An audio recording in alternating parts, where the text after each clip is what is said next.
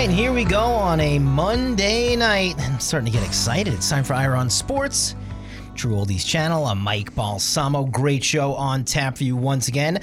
Ira's in studio, but Ira, you had a nice little week. You took a trip across the state. Where you been? Well, just drove to Tampa yesterday for the game. Watched all the 1 o'clock games at a great sports bar there. Just had every single game at the 1 o'clock games, and then went over to Tampa Stadium, Raymond James Stadium at 4 o'clock for the game. Parked the car, walked around. It was great atmosphere. Weather could have been more perfect. I mean, certainly the victims of Hurricane Ian and everyone's dealing with it, but I do think I'm glad they played the game. I know a lot of people, they said, look, our house had damage. Was potentially the landing spot. But a lot of people came to the game and said, look, we had damage at our house, but this was a nice respite from the stress and everything. So I think it's good that they were able to at least play the game there. And then I went into the game and saw it and drove back right after the game. So it was a pretty late night after the game and watching, because these games end pretty late. And if you go on Iron Sports on Instagram, I'm walking out and I saw the Chiefs. This is unlike any other stadium. It's like almost like a high school football game.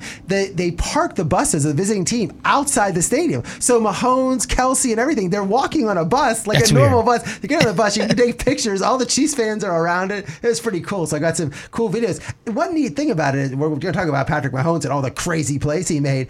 You saw him. He got on the bus. He gets someone's showing him on their phone or whatever the play. Like you could see, it's probably one of the plays, and he's like laughing, and they're all looking at the plays. Like you're a bunch of high school kids or junior high kids, and someone did a video of a great play, and he's as excited. I mean, that's what I love. Guy has a $450 million guaranteed contract. He's the richest player in the history of football, and he's excited. He gets on a bus and he can't look. They're having a good time talking about all the plays. Watching him, it's like watching a kid in a candy shop. It just his jovial attitude on top of being fantastic at what he does. And we'll talk more about the game in just a minute. Don't forget, as Ira said, you can follow him anywhere on social media at Ira on Sports. 2 guests today, Ira. Up first at 7:30, it's going to be Kyle Eckel. Tell us about Kyle. Kyle played at the Naval Academy, and then he played for a little bit for a couple of years for the New England Patriots. So we're going to get some insight into what's happening with Belichick and the Patriots. He also was on Sports Talk Radio in Philadelphia. So considering Philadelphia's in the news, everybody's talking about the Eagles. I think it'd be cool to have him, who is an expert sort of on the Patriot and Belichick. Look, if you turn on TV anywhere, every expatriate, it seems like, is on ESPN, Fox, or whatever. Like, that should be like the standard, is you got to be an expatriate to be on the radio, on the TV. And then we're going to have Rodney Orr from Tider Insider on. We've had him on before. Great guest. He'll join us at 7:45. Yes, Alabama back #1 in the country. Rodney is the expert on Alabama. We questioned whether Bryce Young, their Heisman Trophy winner last year, got injured in the game against Arkansas this past week. They have a supposedly big game against Texas A&M. It's going to be on prime time on CBS this week, but we'll see if Bryce Young is going to play in that game. So let's go back to Thursday night. And this was maybe one of the most talked about events I've seen injury-wise ever. This was a really big deal over the past couple of days, talking about Tua Tagovailoa and what happened. Let's revisit this one, as Miami, we thought that they had a real shot to win this game. Obviously, Tua, didn't finish the game. Teddy Bridgewater looked pretty good, but Cincinnati still just overpowered them and got the win. I think it's one of those questions on a Thursday night. We talk about this again and again and again. Team winning a tough game on Sunday against Buffalo, emotional win, great win, and then going on the road to play. It's tough to go on Thursday when you have no practice, and I think Miami by the end of the game just was too tired and couldn't hang in there. But I guess the issue is certainly about Tua. Tua was injured in the Buffalo game. Everyone looked on TV when he got hit. I thought it looked like he had a concussion. He stood up, fell down, watched enough football to know that it was probably a concussion, like he claims it was a back injury. I was on my fantasy team, so I'm clearly aware that I'm like, my game is over. He goes into the tent, comes back, and then goes in the locker room, comes out at halftime ready to play, and plays second half, plays great in the second half, then is cleared. There's no concussion protocol, whatever he cleared, and then during the week seemed fine. And to find that a lot of people now are making comments, he should have played. The Amazon people who are broadcasting the game, Ryan Fitzpatrick, they all said, we talked to him for an hour before the game, he seemed fine. So clearly it was one of those things where he was experiencing no symptoms whatsoever.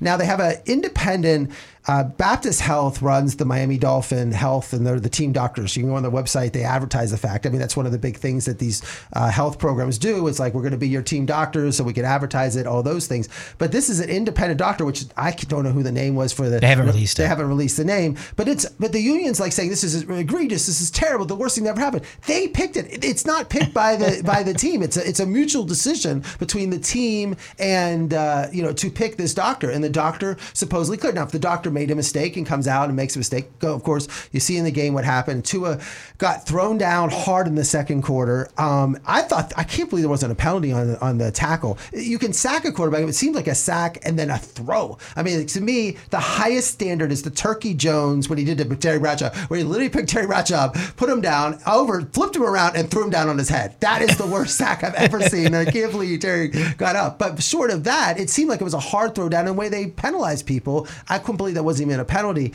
But Tua then it was a very sad. I mean, you're nervous he's even going to get up after that hit when you saw him on the field lying there. And now this entire question about concussion protocol, are they going to let people back? And the rule that if you're going to see, so I think clearly now if you're going to see someone when they stand up and they you see that in college though, that they will pull people out if somebody in the box sees someone they're not walking steady, and they're going to be taken out of the game. That's why some of these players sit down because they don't want to get out of the game. So they actually sit down and they say, I don't want to get up until I'm clear enough and clear in the head to stand up and walk.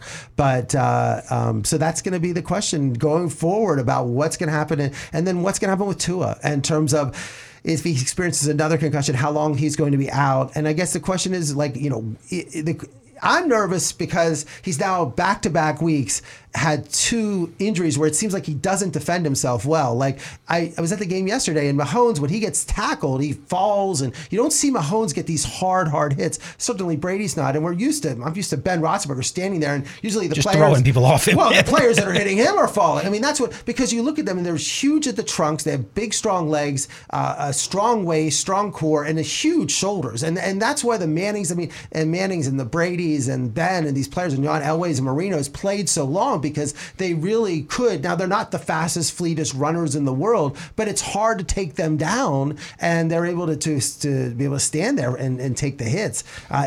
Tua is going to have to. On the play that he got hurt, he was on that left side. His offensive line, he had time to throw the ball. He's got to release the ball quicker. I mean, that's the other thing, is on both plays. He's got to release the ball quicker. And when he released it, it was like the defender was right there and then threw him down. The only thing that I'll comment on this is nobody knows how hurt Tua was outside of the Miami locker room leaving the game on Sunday. And they're getting a lot of heat for him playing. But like you said, a lot of people said he seemed fine. Of course, there's a good chance that he lied and said something else was hurt because he wants to play. Rodney Harrison was on national media today saying that I lied about every head injury. I wanted to play the game. I grabbed my ankle, something like that. Regardless of what happened on Sunday, what happened on Thursday still would have given him, he got his head slammed on the mat, on the turf. That was going to hurt him regardless. So I'm not justifying it, but I don't think people could say, well, it's, it compounded or something like that, because it was clearly enough, a vicious enough of a hit to give him a concussion anyway. But I guess the question is that once you get one concussion, you're more likely to get a second, so there has to be more of a gap. I think Mike McDaniel, though, has been criticized. He clearly, as the coach of the Dolphins, clearly cares about Tua and is not going to put Tua out. And his parents were at the game. They're criticizing his parents, his agent, Tua, the coach, everyone. I'm not ready to criticize as much as people are. I mean, clearly he probably should not have been out there playing, but I'm not ready to say that people knew how serious this was and he was having headaches. I mean, he clearly had no symptoms whatsoever during the week and went out. Now, maybe he should have sat out another week before that. I mean, look, J.J. Watt played. He came out admitting that he had AFib and had his heart hit, and he went out and played on Sunday. So these players they push themselves to limits. Now, whether that's where doctors have to step in and say, no, you're not going to play. But I'm not ready to criticize the coach, and it's an unfortunate situation, but I think everyone's criticizing, I think, the coaches and the parents and everyone else too much. Anything else you want to talk about in this game before we move on? I think the Dolphins, I did like the fact, someone made a comment, I liked how hard they played considering everything. Yeah, they did. I thought that I felt like they hung in there, and Bridgewater came in and played well. And I think that after Tua went down, you saw serious injuries. They had no idea that he was considering what happened. I thought the Dolphins played great. Like I think I was more impressed. Someone made a comment. I don't know, one of the announcers on Tuesday, more impressed by the losing team than the winning team. I think I was more impressed by how Miami stayed and fought and stayed in that game, and more so than the Bengals, which I think the Bengals are still having problems. Like this is not the Bengals team that you saw at the end of the year that made the Super Bowl. Well, they invested, a ton of money in center, right guard, and right tackle, La'el Collins, Alex Kappa, and they haven't really worked out yet. They drafted a left guard. He's not really working out, so the offensive line may have even taken a step back when they were pretty bad anyway last year. So you were at the game last night.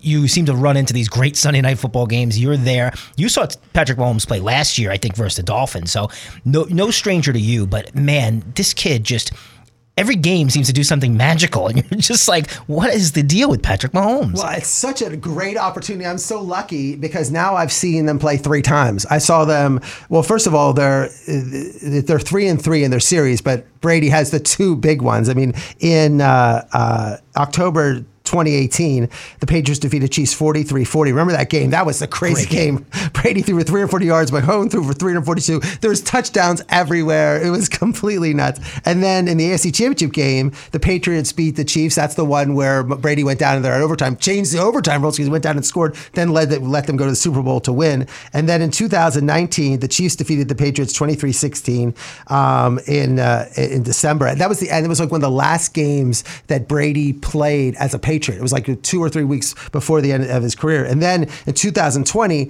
that's where I went there, and the Chiefs beat the Buccaneers 27-24. That was a crazy game. That's when the Chiefs got that huge lead. Tyreek Hill had an enormous, 200 yards in the first half, and then the Bucs came back and almost won the game. And then, of course, the Super Bowl, Super Bowl 55, what a game. I mean, that was Buccaneers win the game, 31-9, everything. That was tremendous. But the point is that I'm sure, it's like you can see that we criticize Patrick Mahomes about not being focused. This was focused. I mean, he's playing against what everyone considering the GOAT, and he might be maybe the second GOAT coming in. So that's what it's so cool, because you really never saw, to get to see LeBron and Jordan, they never play. You get to see the 2 superstar players go against each other in a game like this, and it didn't disappoint because they both play great. I mean, that's what's so cool about it. I mean, let's talk about Mahomes. Just amazing. He's like a ballerina that's also really strong, really smart, really fast, and has a rocket for an arm. I mean, you watch the way he plays, and it seemed like the game's moving at a different speed for him than everyone else.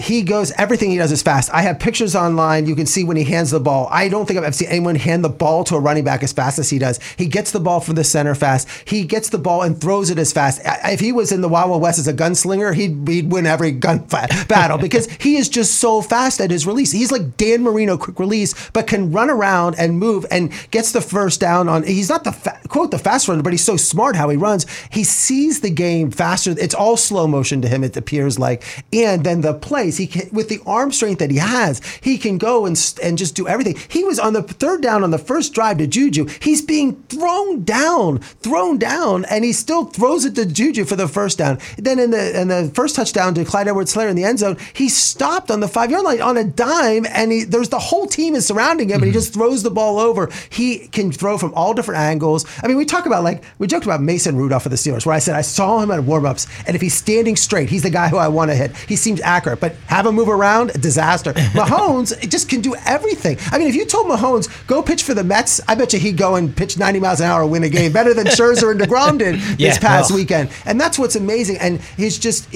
so fun to watch him because and I'm rooting for the Bucs, but it's just play. But also, I don't want to take away from Brady at all. Brady played great. Those throws that he had, the touchdown throw to Evans in the back of the end zone, I mean, perfect. I'm there watching him. He's first of all, his velocity is as strong as it's ever been. His accuracy is amazing, and he plays so smart. The Godwin's rolling across the middle, and instead of you see him throw the ball and down, it's oh, that's a bad throw. No, because he doesn't want to throw it to Godwin, so Godwin gets killed going across the middle for a 5-yard gain. It's not worth it. I'd love to be a receiver for Brady because he's protecting them. He knows how to play. He's just smartest. And another thing people have been saying about Brady, he's miserable on the sidelines. We had Seth Wickersham on on our show who said that, and all these other people. I don't know. I'm sat behind the bench. He's talking to players. He's talking to Godwin. He's talking to Evans. He's working with the team. This is the same Brady that I saw all those years I went to the Patriots with the Steelers. I mean, I've seen Brady play in person, I don't know, 25, 30 times in my life. Like, this is the same guy. He's competitive. Guess what? He doesn't like to lose. Like, if he wasn't upset about losing, he'd be miserable. Like, I mean, that's where we have a concern. So we talk about his family life and whether Giselle and his kid's not there and this and that, all those things. I think he loves it. Like, he loves the competition. He loves figuring it out. He's still good at what he does. He's confident. You could just see him when they were down by 18 points. He said, telling the team, I'm coming back. We're going to come back. You can see him talking to his team. I don't know. I mean, this whole idea that he's super miserable, I don't want to question my own guests that I have on our show and people that are experts, but from my seeing his body language behind he seems the same Tom Brady, not anything different. This is Ira on Sports, True Oldies channel at 7:19. I'm Mike Balsamo at 7:30. Kyle Eckel joins us, and then Rodney Orr from Tider Insider at 7:45. I want to touch on this game a little bit because it did end up being, you want to see good Sunday night football games, and this one was. Rashard White, I mean, for fumble, the kickoff, like that was the craziest thing, to kick the ball off and have Tampa's fumble on the first kickoff, and then but Mahomes is so smart. It's like he recognized, that's where you want to call timeout, because Mahomes gets the ball 2 plays later, Kelsey touchdown, and then Tampa Bay gets a field goal, and you're like, you're not going to win this game kicking field goals. I mean, that's what John Harbaugh knows about what's going on. And then Kansas City goes, that's the pass. He threw the Juju, and then he throws the Clyde Edwards-Helaire for a ran in for a touchdown. And then Kansas City had 11-play drive. Mahomes scrambled on that third down for a first down, and then he threw that touchdown, that circus pass to make it 21-3. But then Tom Brady comes back and throws it to Evans, makes a touchdown, 21-10.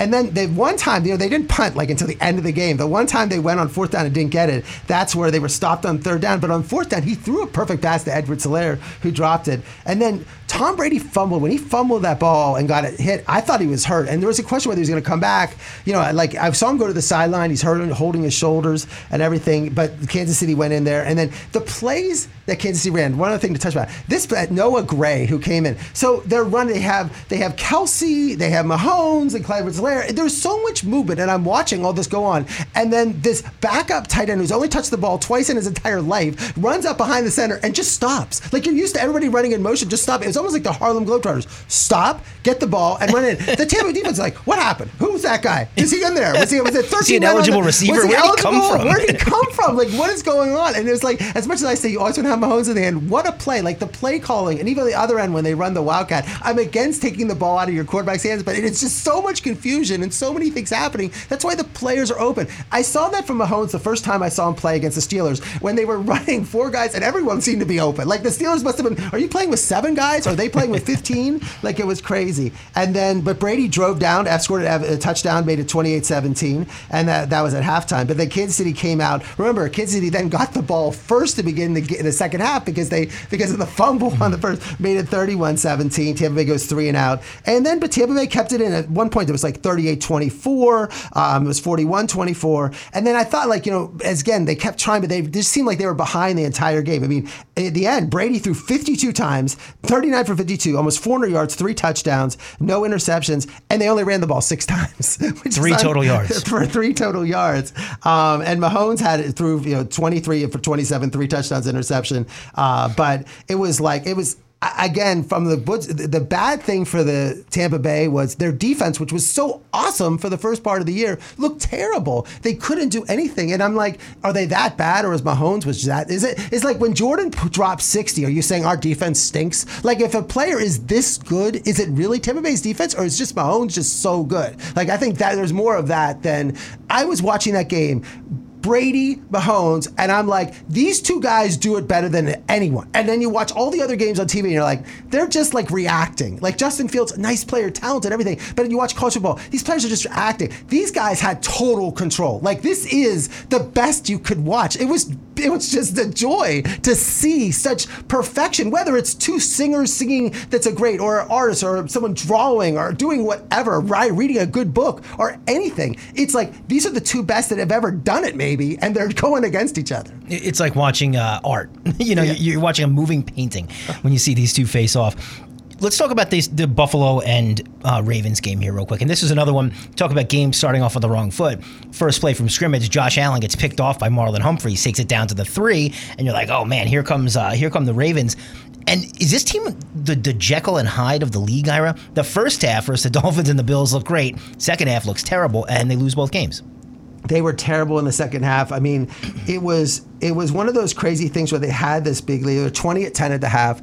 In the second half, they didn't score at all, and they had 2 interceptions, two 3-and-outs, and then 2 interceptions ending the drive. And what everybody is talking about is that with 4 minutes to go in the game, it's tied 20-20. Baltimore has a 14-play, 93-yard drive, 9.5 minutes, which is one of the longest drives I've ever seen. They get down to the 2-yard line. It was a first down and 2, and they ran 2 times. They get it. Third down doesn't get the first down. And then on fourth down, instead of kicking and taking the lead 23-20, they went for it on fourth down. Lamar Jackson throws an interception. Ball comes back to the 20, and then Buffalo goes down, kicks the field goal. And everyone's criticizing John Harbaugh. I don't know. I've seen Buffalo. Buffalo is this explosive offense, which we all know they have. They couldn't stop him in the second half. I don't know why he's getting criticized. I've been a Steeler fan. I've gone against John Harbaugh a million times. He's made great calls. He has the best kicker in the game, Justin Tucker. But we're all saying you got to score touchdowns. So you have Lamar Jackson 2 yards out. I don't know why. I don't think it was that crazy a decision. He said analytics, this and this. I thought it was I thought it was a smart decision because you kick a field goal. I think they do go down and score a touchdown and win the game. I think they could have done whatever they wanted. Goal. Right. So I feel like that was, and Lamar Jackson on the play, Duvernay was wide open in the end zone. He missed him, and then he throws the interception. So you're going to pay Lamar Jackson $300-400 million, of our contract. He's your superstar. This Baltimore defense, this is not Ray Lewis, Ed Reed back there. This defense is paper mache. They're giving up points. This is not the Baltimore. The Baltimore defense. Forget it's like this. Let me talk about the Steeler defense with Mean Joe Green or something. It's not. They're not there. He's retired. They put their names in the on the board. So I don't know. I'm like the only person I think in talk radio, I've heard everything today, that's not criticizing John Harbaugh for his decision. Got about 5 minutes till we get to Kyle Eckel here on Ira on Sports. Well, Kenny Pickett era has begun for your Pittsburgh Steelers, Ira. Wow. Look, I've made some wrong calls this year. I thought Carolina was going to be much better than they were. I thought they'd be okay at least. But I've been right about Pittsburgh because they're bad. And they were really bad. And they're just, this is a game they had to win. Zach Wilson is a rookie, hasn't played all year. He was like 6 for 24 at one point, and they lost the game. And it's just, I said, the offensive line is a disaster. They're not going to have a run game, and their secondary is terrible. You can't ask TJ Watt, they're literally playing with 3 guys on defense, like TJ Watt, who's out, and then Minka Fitzpatrick, who's making all these great plays. And I just thought, and Cam Hayward got hurt on this game, but it was just at the end of the game. It was like 2010 Pittsburgh. The Jets threw a touchdown. The Pickens, his last interception really wasn't his fault, but I'm glad that he's in the game. He throws, the other thing people are mentioning about him being a rookie. Remember, he's played, I think it was like 4 years at 7 games. I don't know, like 20, 25 games at Heinz Field. Mm-hmm. It's not like a rookie coming in. He played for Pitt, played a million years for Pitt. So he's used to this field, used to the environment. I don't know. I would have put him in first game anyway. So I knew they were going to be bad. He looks fine. I let him go out there and let's see if he can. I remember when Ben first came out, he wasn't superstar. He was in a game against Miami. They put Tommy Maddox out. It was pouring down rain. He went in the game and did Ben stuff, just running around there and throwing crazy passes. No, I want to see Pickett. I want to see it. The Steelers aren't winning anything, so let's have Pickett play. So I don't think people anticipated Dallas to do what they do after Dak Prescott went down. And this is kind of like you were saying about, is it Mahomes or is it Tampa Bay's defense? Is Dallas good, or is it the fact that they played the Giants and the Redskins, who are even worse? And the Redskins, they're in trouble. Well, Cooper Rush goes 3-0 now, and now Dak Prescott he's healing much faster from his injury, and he's coming back to play. Dallas defense hasn't given up more than 19 points all year. Another one of my mistakes I keep mentioning when I see him say Micah Parsons. I wish he played like this when he's at Penn State, but their defense looks great, and I love how everybody criticizes Jerry Jones. He doesn't know, he's a terrible. First of all, he should have professional. He's drafted pretty darn well. First of all, he has been the general manager of the Cowboys for 30 years. You would say, bring someone who has he has more football experience than anyone. These guys are going to hire 30-year-olds to be. He's done this. Now, whether you disagree with him and he's lost or this and that, he is the general manager. He has the experience. But their team looks good. And Mike McCarthy, oh wow, he's suddenly making some smart decisions. But Cooper Rush is surprised everyone. Remember, he was cut by the Giants last year. Yeah. So it's would the Giants rather like to have him back now with Daniel Jones' injury? And it's funny that, but clearly, Dak Prescott, I mean, there's no issue that Dak Prescott's going to have this job when he comes back. They're paying him $500 million to be their quarterback, so he has to be their quarterback. But it is nice to see that Cooper played well, and with Dak's injury history, that it's good to have now you have a backup that can come and step in and play. So Jacksonville and Philly, and there's two parts to this for you, Ira. First, I mean, like 3 minutes into the 1 o'clocks, I check my phone and see it's 14-0 Jacksonville, and I'm like, finally, Philly's going to lose. But they didn't. Do you think that Philly's the best team in the league? No, they're not the best team. I'm still not sold on them. Some people do. No, I'm not. I'm not sold on them. But it was they have a fairly easy schedule. They've won games. Jalen Hurts has played well, even though he had 0 touchdowns and 1 interception, 204 yards. This was a great week for Penn State running backs. How about if you had the Penn State? Miles Sanders for Penn State had 27 carries for 134 yards, and Barkley had 150 yards. Yeah. So if you're Penn State running backs combined at 300 yards rushing, but this was the first game Trevor Lawrence. I remember the weather was terrible in Baltimore. That's another thing people mentioned. They're like, oh, Josh Allen, like the weather was going to be bad, so it was going to be hard for him to score. Wait, Josh Allen plays in Buffalo. Like, I mean, it's ridiculous. Might as well be the North Pole. I mean, the winds were 100 miles an hour last year against New England, and he's still running up the field. Like, it's crazy. But so I think Trevor Lawrence did have trouble in the weather. He didn't play well, but neither did Hurts, and it was hard to play. But Philadelphia had a win. Jacksonville's still 2-2. Look, Jacksonville, if you said after 4 games they're 2-2, they'll take that any day. Just say beat the Chargers. That's all I needed to hear. The New York Giants, they're 3-1. I don't know if they're as good as a 3-1 team, or they deserve to be 3-1, but they are. And one thing they're doing is not losing games. You don't have to. You're not going to win them all, but not losing games like you shouldn't to Chicago here. And Brian Daboll's, everyone loves him. He's great, making great decisions. And one of the decisions are Daniel Jones gets hurt and he's out of the game. And Saquon Barkley. I mean, how many plays I'm watching many games. He's running like they're just snapping. Like people said they should trade Saquon Barkley. Trade Saquon Barkley. they're just handling the ball. Like he is literally. It's like high school football. It's like take your most athletic, best player, just put him back there, snap him the ball, let him happen. They're not going to trade Saquon Barkley. This is what they're using him for. Hopefully he stays healthy. He's such a great guy. Everyone loves him. I want him to stay healthy. I hope he stays healthy. And it's just fun to watch him play, but great game for him. I'm in a suicide pool, Ira. Took Green Bay this week, and man, it was a nail biter. I don't know what to think of the Packers at this point, as it takes overtime for them to beat a backup and an emergency quarterback. Bailey Zapp. That was, I thought that was the fact that New England, right. I mean, Rodgers, first half, 4 for 11, 44 yards, and a pick 6. He ended the game with 250 yards, 2 touchdowns, interception. But wow, I mean, New England looks so bad. They're 1-3. I mean, they just look terrible. And Green Bay, though, doesn't look impressive. But I do have to say this, is that I have Romeo Doubs on my fantasy team. The young Christian Watson as another 2 rookie wide receivers starting to play. This is a long season. If Dobbs and Watson keep improving, you can see how this team could develop into something. You're playing for the long haul. They have the running game's improving. So as much as it was an ugly win, look, Aaron Rodgers is not going to win the MVP this year. But I don't think Aaron Rodgers cares about the MVP. Aaron Rodgers would do anything for Super Bowl. That's all he wants. And I think this team, as bad as this game was, I just think it was, at least they won the game. So everyone kind of had high expectations for Vegas this year. The win total was 9.5. And I'm like, how could they not win 10 games? This is a playoff team from last year. Open up 0-3, but finally get their first win versus Denver. Well, Josh Jacobs, the running back, this is the Alabama running back, 28 carries, 144 yards, 2 touchdowns, like the best game of his career. Tremendous win for Vegas in terms of they got Devontae Adams involved, Derek Carr looked good, and Russell Wilson just average playing. It didn't play well, and you're really getting at this point, they probably were the ones that made Nathaniel Hackett that he looks like he's not ready to be a coach. Like, let's get deer in the headlights. I'll tell you this. The Kansas coach is Leopold, Louis Leopold, I think is his name.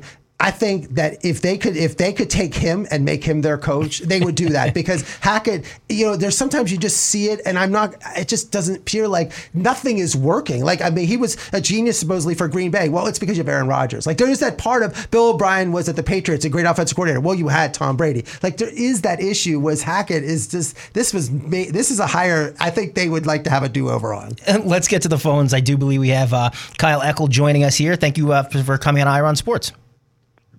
Yeah, hey, how you doing, guys? Hey, Kyle, thanks a lot for coming on. So you played, first of all, thank you for your service for the Naval Academy, and then went on to the Patriots and played a little bit there. What do you think Bill Belichick's going through this year when he is, after all the years as Tom Brady, and now he's using Bailey Zapp as his quarterback? Well, I don't think he's thinking about the past too much, although, those were good times, I'm sure. But, I think he's probably just taking one game at a time, as they typically say. But now I think I think they're actually living it for sure. And every play is its own thing. I mean, they're trying to manufacture wins, I think. And, they have some good players. They have good talent on the team. But it's hard when you're down to your third-string quarterback. And I think that's a challenge for any coach. I mean, everybody talks about the Patriot system. I mean, so many players have played at different teams, and they go to the Patriots, and they're like, they just do it different than everybody else. What do the Patriots do, and what are some of those things? I mean, he's going to have to rely on everything to get this work, turned around. But what do they do differently than the other NFL teams, or am I wrong about that? No, I think they run a tight ship, and it's. I think they pull it off well because of the track record. I think it's easy to buy in when you go to an organization that's as winning as the Patriots. So I think veterans, especially younger players, but veterans, as well, they buy in quick, and they buy in before they even get there. As far as the Patriot way and what they do differently during the games, honestly, I think it's. It's cliche and it sounds simple, but clearly it's more complicated. But I think they're masters of the obvious. I think. When you get your third and an inch, you're not dropping back in a shotgun and throwing a deep bomb. The Patriots are sneaking the ball. They're running the ball up the middle, and they're getting the first downs. And that seems to be a challenge with a lot of teams in the NFL. It has been for the last 20 years. There's some head-scratching calls in certain situations that you just wonder, if this is the Patriots, they're getting this first down, and now you're starting over. Now you got a new set of downs, and you're moving forward with the ball. And, so I think they do things as basic as possible and keep it successful that way. And that is a challenge, I think, for a lot of teams. Cal, you played in the league about a decade ago, and things have changed tremendously. And we saw in terms of with concussions. How has it really, in terms of what's your impression in terms of Tua and how the league's dealing with it, everything with where concussions are when you were playing and what it is now? Well, I guess we thought things had changed, but I don't know. It doesn't seem that way in some situations. So, concussions are an issue. Excuse me, I'm sorry, I lost you there. But concussions are an issue. But again, it's just the repetitive head contact, and it doesn't have to be a concussion. So, and that'll never go away. So, frankly, what I'm more concerned about, and I think what a lot of former players would be concerned about, I think they would share my sentiment here, is the continued medical care after the playing career. So, that they don't really, it's not going all that well for a lot of veterans, especially the older guys. And I think that's where the changes should be focused on. But that's not what you see on TV. You see the concussions, right? So, from a marketing standpoint, it's wise for the NFL to focus on the concussions. In reality, is it going to make all that much of a difference? No. Well, and to turn to another subject you're has some intelligence about in terms of you're on Philadelphia sports talk radio host for a while. These Eagles, I mean, are they Eagles fly, or are they not going to be flying? They had this great start so far this year, I think surprising to me. Right. But where do you think it is? Is Jalen Hurts this franchise quarterback? And Miles, is this team for real, or are they frauds? Well, the offensive line is playing well. A.J. Brown, I think, even in Tennessee, I think he's one of the 10 best receivers in the NFL. The guy in Tennessee, they knew exactly what he was doing every game. And every game, he still came down with one or two deep catches a game. And he seems to be unstoppable in Philadelphia as well.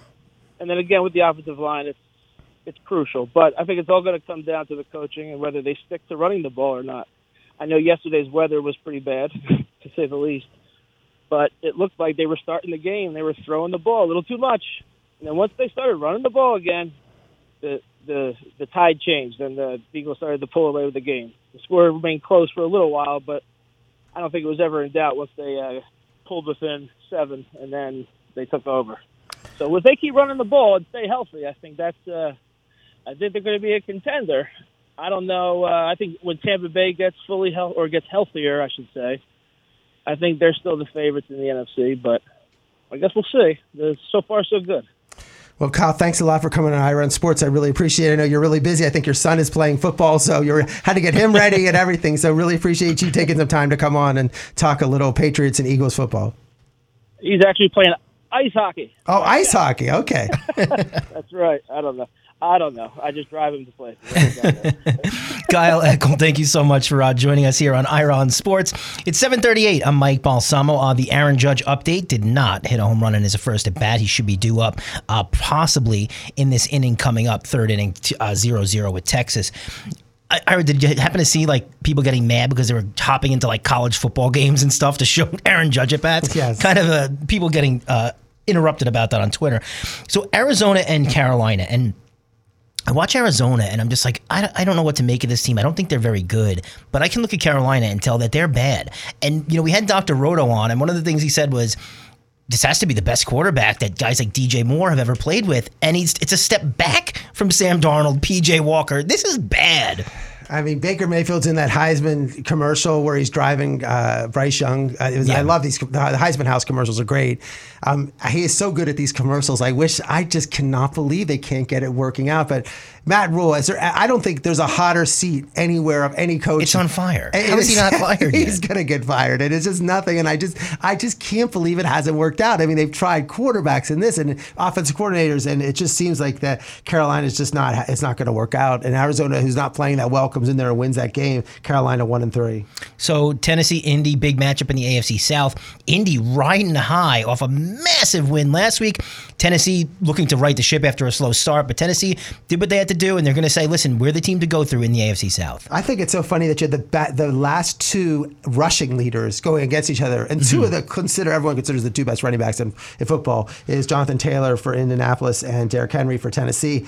And Taylor had another, he is having a horrendous year in terms of running. Everyone who drafted him number one in fantasy, and Henry rushed for 114 yards. So it was a good win for Tennessee. It's like that division now, Tennessee, Indy, Jacksonville, Houston. It's crazy now. A lot of these, we're going to talk about at the end of the year, it's going to be a ton of 9-8 teams, 8-9, those it's going to come down. That tie is going to matter.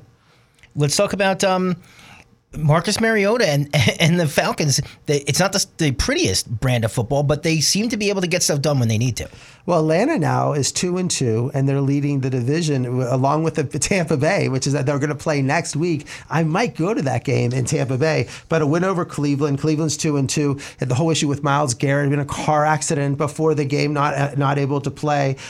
Cleveland, I mean, this whole Deshaun Watson thing, I think, has totally thrown them off. They are just trying to tread water. I mean, they would just hope to get, if they could be 500 before Deshaun Watson comes back with those 5 games to go, I think it's all they're hoping for right now. So early game in London. Ira, how many people do you know left Alvin Kamara in their lineup not realizing he wasn't playing? I know like 5 people who didn't realize it's a 9:30 game. He got ruled out, and that could have sunk your team. But this ended up being a pretty darn good game across the pond. A lot of kicking too, so they must have loved it. I know, but I like Minnesota. First of all, it's crazy, these 9 o'clock starts, and you better get used to it because there's going to be 9 o'clock for I think the next 6 weeks. The Giants are next week. Yeah, it's just constantly these early morning starts. But I watched Formula One, and then I was driving the whole ride to Tampa. I'm listening to this game, so it's cool to be driving to Tampa and listening to Minnesota. Look, I like Minnesota a lot. I mean, Kirk Cousins is like the king of the non-primetime game. I mean, he loves on prime time, he looks terrible. Out of prime time, 9:30 in the morning, he is great. He's the person you want for the non-primetime game. If they could just play the playoffs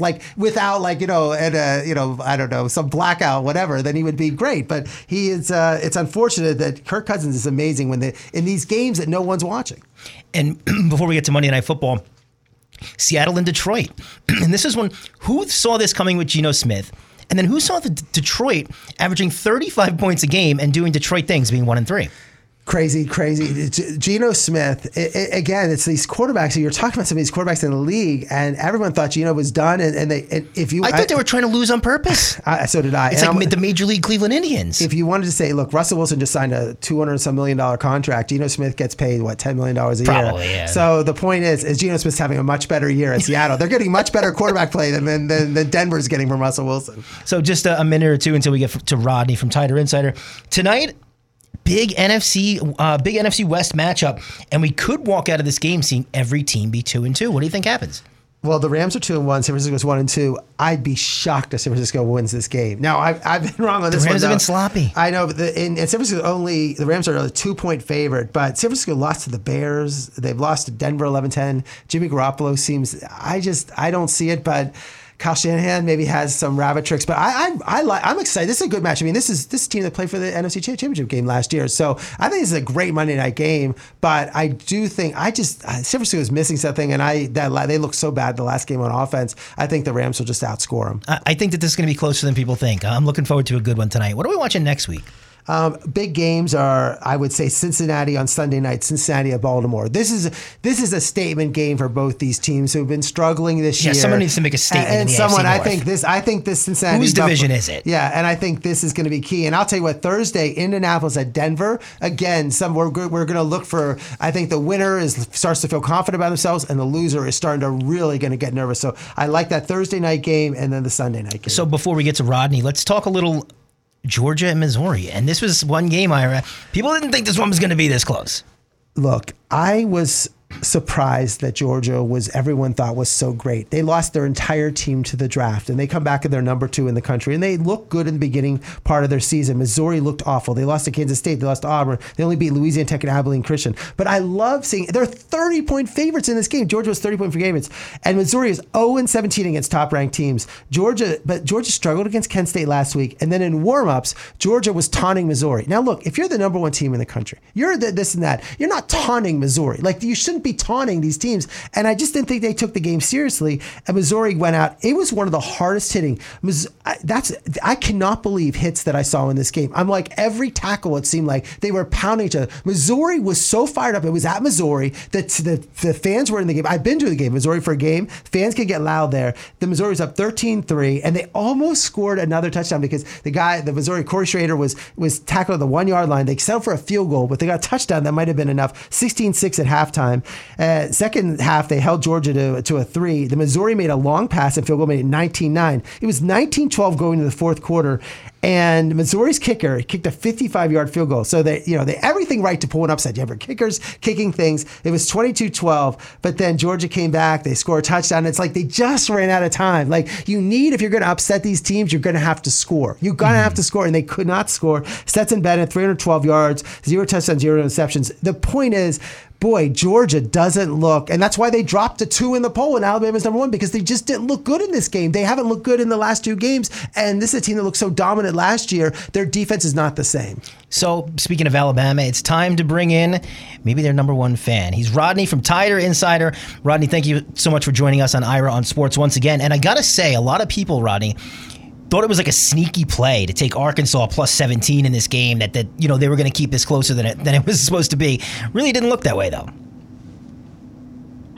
Well, no. I mean, if I was just actually talking to a former Alabama player right before I jumped on with you guys, and I told him if Bryce Young doesn't get hurt, Alabama could have scored in the 60s. I mean, that's probably pretty true. You got to figure they threw an interception down at the goal line right on the first possession. That's 7 that they missed on. And, I just think that they scored 35 points with Jalen Milroe in the game. And he has no experience in terms of, SEC experience on the road against any top competition. So, I mean, this game could have really gotten out of hand much, much greater than what it did. I mean, yeah, you're right, Rodney. Alabama was up 28-0, and I really thought that this game was finished, and they sort of let Arkansas back, and they didn't play consistently. But let's talk about Jalen. First of all, what do they say about Bryce Young? I mean, Nick Saban mentioned that he had some sort of strain of his shoulder, but he said he didn't think it was that serious. But how serious have you been hearing? Well, again, they keep things really close to the vest here. Nobody's even getting in practice this week. Because that's how tight-lipped it is. Of course, now the media doesn't get in anymore. So, but they're not letting anyone in, former players, any observers in. They're trying to keep things tight-lipped. But he is day-to-day. I've had some people tell me they think he's going to play. Now, again, I wouldn't go out on a limb and say that, but there is some speculation that Bryce Young's going to play. And, we'll see. We'll see what happens. But, there's one thing we do know, and I assure you this: unless he's cleared and ready, they're not going to take any chances. Well, so you have in the NFL right now Tua, who before it was a starting quarterback, Mac Jones, Jalen Hurts, Bryce Young's going to be. You're going to have 1/8 of the league is going to be Alabama quarterbacks. Jalen Milroe comes in a little bit different than these other quarterbacks. First of all, I thought it was like Bo Jackson suiting up at quarterback position because he's gigantic and he runs faster than everyone else on the field. So it was like pretty amazing. Like you're wondering like where did he come from and give us a little background about it because the first time when he ran, it was 3rd and 15. The lead was cut to 5, and then he just said, "I'm just going to run 70 yards and no one's going to tackle me." Well, here's the story. You familiar with Drake May at North Carolina? Yes. Okay. He's a fantastic quarterback. He was committed to Alabama. And he decided to change his commitment. I think it was right after Bryce Young had made his decision that he was going to come here. Drake May decided, of course, no, they were in different years. Bryce was 1 year behind him. But, he made his decision that he was Drake May, I believe, made the decision when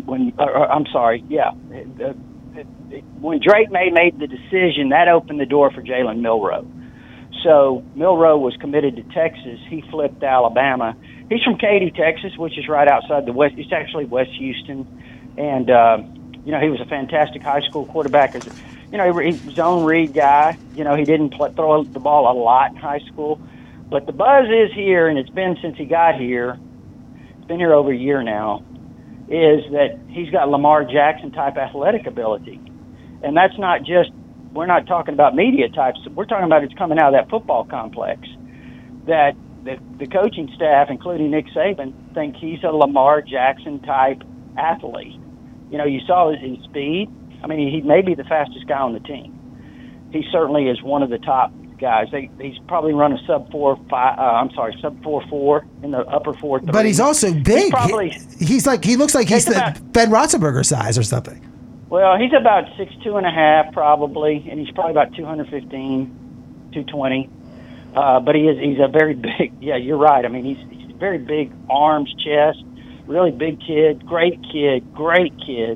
But yeah, he got his opportunity. And, just a redshirt freshman. And you're right, that play, that 77-yard run, that could turn out to be the play that you mark at the end of the year. And say that might have been the key play of the whole season. Because, like you said, their backs were to the wall. They were up by 5. And he pops at 77 yards. And, it was like Alabama was off to the races. And one last question, because we gotta move on to some other things, Rodney, is this weekend, prime time, Alabama, Texas A&M. When we put the schedule, it's going to be like, oh, this is going to be great. Texas A&M is going to be awesome. It's going to be probably like the line's going to be like 5 or 6 or 2 or 3 or 4. It's a 24-point line. It's crazy. Who would have ever thought that you're going to have a 24-point line in a game like this? But Texas A&M just had everything's gone wrong for them, including losing to Appalachian State. Mm-hmm. Yeah, they're kind of a team that you look at them and you wonder how, they'll be mentally, they'll be ready heading into this game. They can make up a lot of woes in this game. But you do wonder about Texas A&M. It's obviously something's not right between the ears with them right now. And you do wonder if, something happens, if they got behind a little bit, maybe 14-0, something early. Would their players, are they going to stay focused? Because this has been a tough run for them. They're fortunate they haven't lost another game or two, actually. They could have easily lost to Arkansas and probably should have, actually. So this is a team that their psyche, you wonder where it is. I think their quarterback situation's kind of muddled up right now. There's even some talk. Now, I don't know if there's really consideration for this, but, they have a 5-star freshman quarterback, Connor Weigman. And there's some talk that maybe – we might see a lot of him, but, we'll see. Max Johnson apparently has a little bit of injury. We'll see if they go back to Haynes King. Well, Rodney, thanks a lot. Follow you on Tider Insider. What's the... All across social media, the website, Tider Insider. That's where you can find Rodney. So, Rodney, thank you so much for taking some time out joining us here on Iron Sports. Appreciate it, guys. Take care. So, Ira, you want to touch on anything with Bama here more, or you want to move on? Let's move on to Kentucky and Mississippi. Yeah, let's talk about this one. Wasn't expecting this either, so get us caught up with the 17 versus 14. Really what happened here is Mississippi's favored by 6.5. Kentucky was 7th. Mississippi was 14th going into the game at Mississippi. And this is a game, if you're a Kentucky fan, you had the ball twice at the end of the game going to score, and Will Levis, who was everyone's supposed to be an NFL quarterback. Former Penn State, who I have no idea why he's not at Penn State right now, fumbles the ball, and I feel really bad. And a big win for Mississippi, and their quarterback is Jackson Dart, who is a former USC quarterback. The former USC quarterbacks, the Pitt quarterback, Keaton Slovis, a former USC quarterback. Jackson Dart's a former USC quarterback. The whole landscape of college was former USC quarterbacks, but Kentucky missed a 39 field goal and 2 extra points in the first half. They fumbled the ball and they barely lost this game, but a big win for Mississippi, and Mississippi State playing well too. This is some of these teams, and Lane Kiffin is doing a great job there, and you really feel bad for Mark Stoops at Kentucky because this is a game that they should have won. So you brought up Mississippi State, Texas A&M, and this is talk about a season out of control for A&M. Well, it's out of control. They've lost Appalachian State. We talked about they're going to play Alabama. They're 24-point underdogs. Good luck. Yeah. And then they lose to Mississippi State 42-24. Game wasn't even close. Mississippi State under Mike Leach is playing great too. So this is one of those things where Jimbo Fisher the coach. He's the highest paid, third highest paid coach in college football. Did a lot of talk before the season. And these recruiting classes, another thing this says is you can recruit, but the transfer portal might be more important than the recruiting classes now because you're bringing 18-year-old high school kids in. But if these teams are able to then bring in transfers that work, like you see with happening at USC, that's more important than recruiting. Let's talk about LSU Auburn. I love this game. The two Tigers, they're playing against each other. I remember I was at Auburn for that game. LSU went in there, and Brian Kelly, struggled that first game, 4-1 though now, but they were down to Auburn, but came back and won that game. And LSU is looking like Kelly is really improving, and his team is playing better. At Auburn, Brian, if Matt Rule's seat is hot, Brian Harson's seat at Auburn has to be. It's not even hot. I think he's done. they have such a great fan base there, and he's from Boise State. He wasn't even someone in the SEC, and they just want him fired. And what about Florida Gators? They beat Eastern Washington 52-17. Game was moved. They're 2-2, and now they step up. They play this Missouri team. They better be ready. I'll tell you what. I watch Missouri play. They better be ready for Missouri because Missouri is going to play really hard this weekend. I might in Gainesville. Taking a look at the ACC, saw another highly ranked matchup, number 5 Clemson versus number 10 NC State. Yeah, well, Clemson ends up winning that game 30-20, and this Clemson, last year was sort of a down year with just a couple of losses. This looks like back to Clemson and Clemson old. They've now won 37 straight home games, and they look like they've now put a stranglehold of the ACC, at least the conference in terms of playing in the conference championship game. But they put DJ Ologa, I can't pronounce his name correctly, their quarterback, 21 of 30, 209, 1 touchdown, ran 14 times for 73, 2 touchdowns. He has struggled last year, but now he looks like he's playing great.